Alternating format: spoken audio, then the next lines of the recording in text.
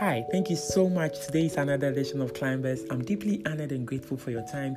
Last week was exciting and amazing, and thank you all for your messages, your DM. It means so much to me. Today we're talking about mind your associations or environment. One of our most fundamental needs as humans is to be accepted, to belong, and to be loved. We are always making connections and associations with people. But the question is, what associations and connections are worth the effort?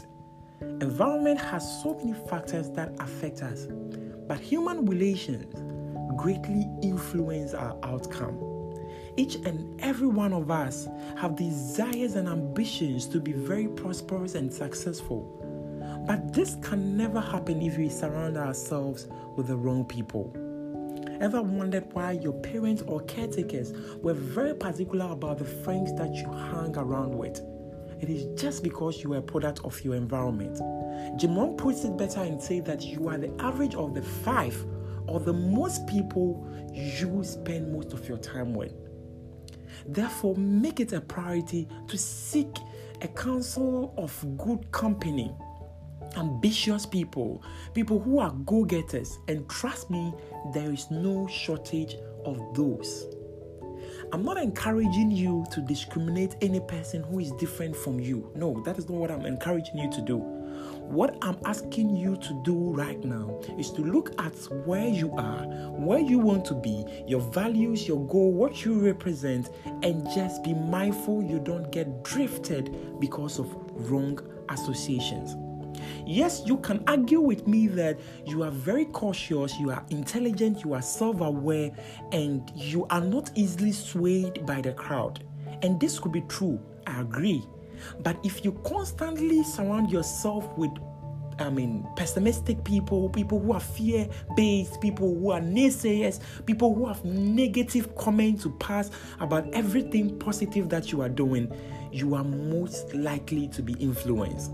However, if you are mindful of your associations and you surround yourself with confident people, optimistic people who are insanely ambitious, people who are always encouraging you, people who are motivating you, people who are always celebrating success with you, then it's also most definitely that you will pick some traits that will improve your progressions in life. It is time for you to think for yourself. It is time to assess the environment in which you are, your associations, the objective of those environment and associations, what is frequently being discussed, what is being encouraged, what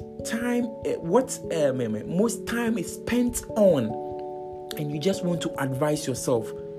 Because if you are in an act and that act is not what you want to opt for anybody who is looking up to you, then you have to be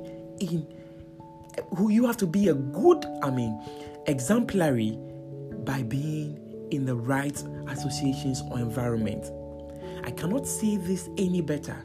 But if you are looking forward to be to live a life worth pleasing, a life that people can emulate, a life that people can always count on, then you just have to be very cautious, very careful, and very mindful of the associations that you find yourself in, because these can make or unmake you. Have an amazing week and stay blessed. Thank you so much. I'm deeply grateful.